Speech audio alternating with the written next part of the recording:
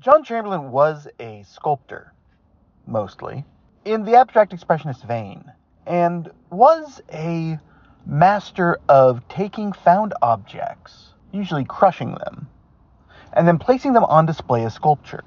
This work certainly had a major effect on artists ranging from Robert Rauschenberg to David Smith, all the way through to today.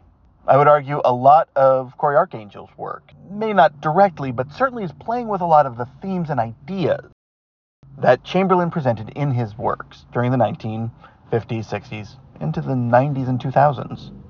But the work After Dogberry from 1993, it's a seriograph, which is a print with collage elements, is probably my favorite work of Chamberlain's, which is pretty remarkable because I really, really enjoy Chamberlain's works, particularly his sculptures. And what it is a series of what appear to be brushstrokes. Vivid colors, blues, yellows, reds, actually magentas that are sort of used as a pop against the grays and the greens. And then there are collaged elements, which I believe are mostly paper, some of it with holes in it, that are just pasted on top and then in some cases painted over. This is an abstract expressionist work in the color field tradition, more or less. But again, using the markers of the action painting. The very quick brushstroke is what they all appear to be, except for they're not actually quick, they're applied. The idea of action painting is that the record of the painting, of the action of actually painting, is the artwork. But that's almost impossible to do as collage. Here, it is the layering of the images upon one another. And in this case, the images are the brushstroke, which are then turned into this beautiful print with collage elements.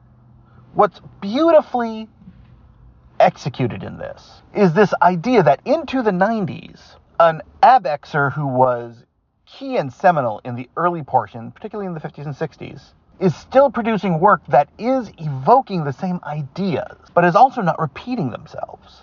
This feels fresh. This feels like something you could walk into a gallery today and see from an artist who's in their 20s. This is not a older, because he would have been 66 at this point, but is still using the imaging, the concepts of the abstract expressionist, but is reinventing them. And not just going to painting, but going to the idea that his previous work was different in his eyes as the creator than our eyes as the viewer. Because these two things fall directly in line, which makes you think, if the idea of Chamberlain's smushed up found objects, if that is collage, then why do we view it as sculpture?